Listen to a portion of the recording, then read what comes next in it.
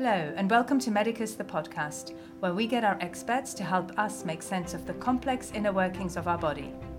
As part of this issue's wider focus on how our environment affects our health, we're taking a deeper look into what's going on when our body perceives our environment as a threat. We're of course talking about allergies. And because Juno, hi Juno, Hello. had a million questions about allergies, we've invited her to pose at least some of her many questions to Ashley St. John, an associate professor and an immunologist at Duke NUS, who sportingly agreed to answer them. But before we dive into allergies, I'm curious, Juno, why did you want to learn more about allergies? Because if I want to become a vet, it would be useful for me to understand more about allergies and how they affect humans. Because really, I think that would definitely improve how I can do my hopefully job. And what did you learn? Well, when I spoke to Ashley, I learned that an allergic reaction is caused when your body's immune system decides that rather than ignoring things that are in our environment, like dust or pollen, or things that we eat, like peanuts, they should attack it. And so I think that's what your immune system is trying to do. It's trying to not respond and not overreact to all of the environmental antigens, but to respond to those things that are actually harmful. And usually it's very good at doing this. There are cells that show these antigens, they pick them up, they eat them, they show them to your immune system, and they communicate about it. And usually there's a context, like you can interpret how someone says something differently based on their tone of voice or the context, and that's what happens with immune cells. As they communicate, they change how they speak about this antigen, and this leads to this process of breaking tolerance. When she explained it like that, it made me think it's a bit like when my brother's really annoying and I know I shouldn't react, but I can't help it. It's really annoying. That sounds about right. Ha, I knew you'd say that. But sometimes even though the outcome feels the same, the cause isn't necessarily an allergy. There are lots of ways that you can respond to things that are negative, that are intolerances, but not all of them are allergies. So, often, you can go for allergy testing and they can see what you're actually allergic to. Like I thought I had a food allergy, but I actually have celiac disease, which is close to an autoimmune condition. So can cause similar symptoms where, like if you eat something, you don't feel well, but it's actually directed at your protein that's used to break down, the gluten that's in bread. And it's not an allergic type response. It's not the same. So I think it's important to realize that allergic responses are this specific kind of pathway. Like they involve mast cells becoming activated or other immune cells similar to mast cells that can serve that role by antibodies binding to a foreign material. Can allergies affect your heart? Your heart is kind of protected from the allergens itself most of the time because it's not at one of the interfaces with the environment. So allergies often occur or are triggered by an exposure at the host, we call it the host environment interface. So you're the host, your body versus the environment. And that could be, in your nasal passages as you breathe in air, or it could be in your gut as you eat food, or on your skin if you have a cutaneous allergic reaction to something that maybe is painted on or to a new kind of makeup or perfume. Those kinds of allergic reactions happen all, at this interface with the environment where you're exposed to foreign antigens, whereas your heart is a bit protected from that. So you're not so likely to have allergies that are triggered in the heart, but the allergies you have, because they do affect your whole body, can influence the heart.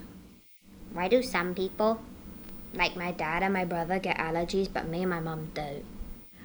There are differences in how men and women respond to allergens.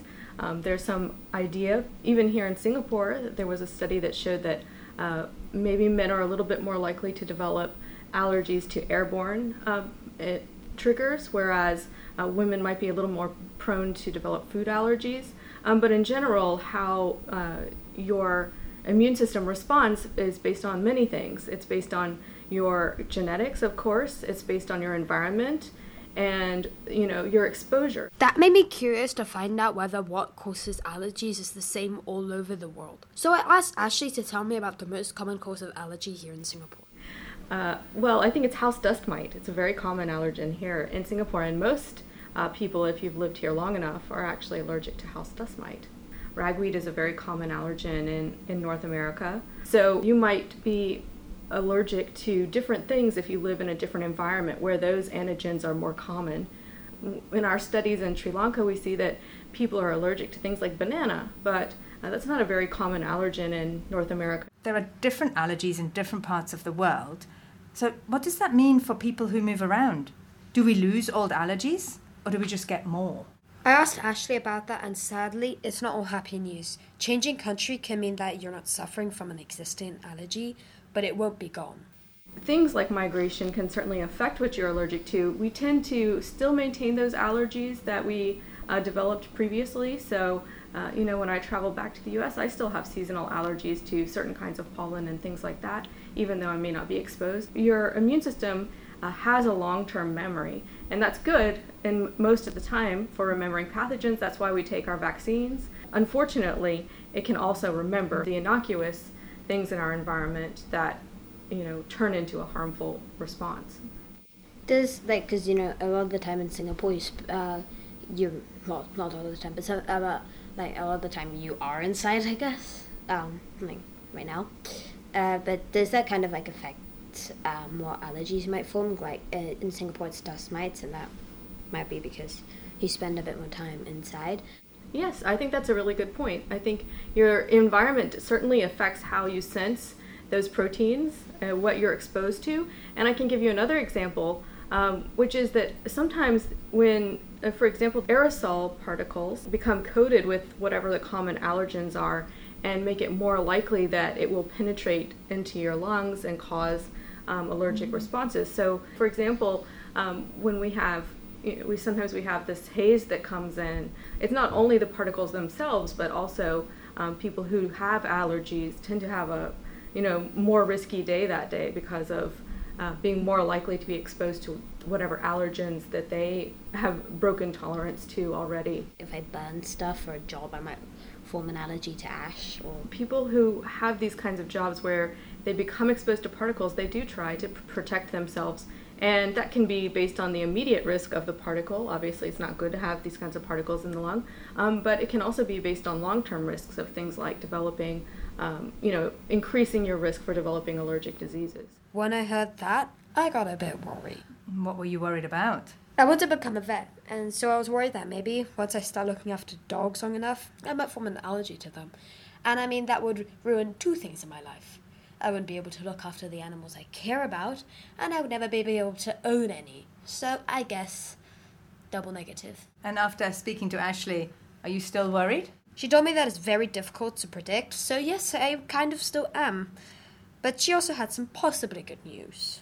And in fact, there's some idea that if you get exposed, the right way into a high concentration of allergen, it can actually tell your immune system to make sure that it has tolerance to that allergen.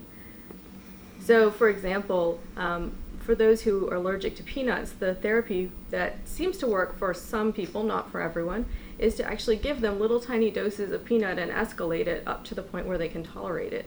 And so when they do that, they're not saying that, you're not allergic to peanut anymore, you don't have these antibodies against peanut, but what they do is they shift the way your immune system responds, because allergic responses are just one kind of immune response, and you can actually have other kinds of antibodies that don't cause allergies become more prominent. From the way I heard Ashley explain it to you, it sounds like we have to rely on tricking our immune system then into creating a less harmful reaction rather than resetting our tolerances completely. Yeah, she said that once you're allergic to something, you can sometimes grow out of an allergy as you get older, but you're unlikely to stop being completely allergic to whatever you were allergic to before, because your immune system has the memory of an elephant. So it's more about redirecting or distracting our immune system.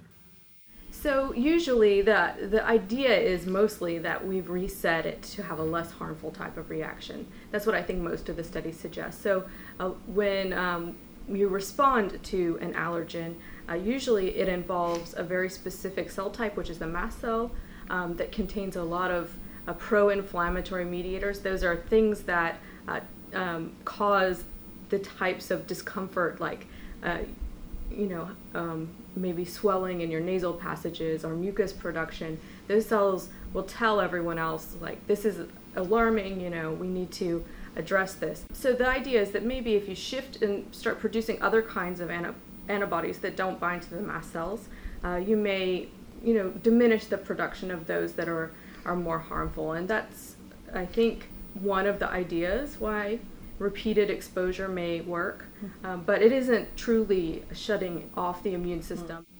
It's really annoying when I have to share a room with my brother and his allergies break out. Is there a cure? So certainly there are treatments for allergies. I don't think we are at the stage where we can say they can be cured yet. So that means if I was to form an allergy to chocolate, they wouldn't be able to cure it. So that means I'd be stuck with the allergy to chocolate for forever, and then I'll never be able to be chocolate again. There are some ways you can try. There are things like, always under the guidance, right, of a doctor. They will give you like a little slightly increasing doses. They want to be really, really careful. Because allergic reactions can be quite serious, right? They can even be deadly. So I wouldn't say it's hopeless, but certainly it's a difficult task to re-educate your immune system. So it's close to hopeless. Yay! But luckily for you, Juno, you're not actually allergic to chocolate. Oh yeah! That means I can go raid the fridge now. Bye! And that just leaves me to say thank you to Ashley and Juno, and to you, our listeners. If you've enjoyed this episode, you might also like the one on dengue, where we've included a quick fire round on which repellents really work. And if you're curious about all the other ways in which our environment affects our health, check out our stories in 2023's first issue of Medicus on the Duke NUS website at www.duke-nus.edu.sg/Medicus. And if you're a fan of the show, hit subscribe to never miss an episode. I'm Nicole Lim, and this is Medicus the podcast.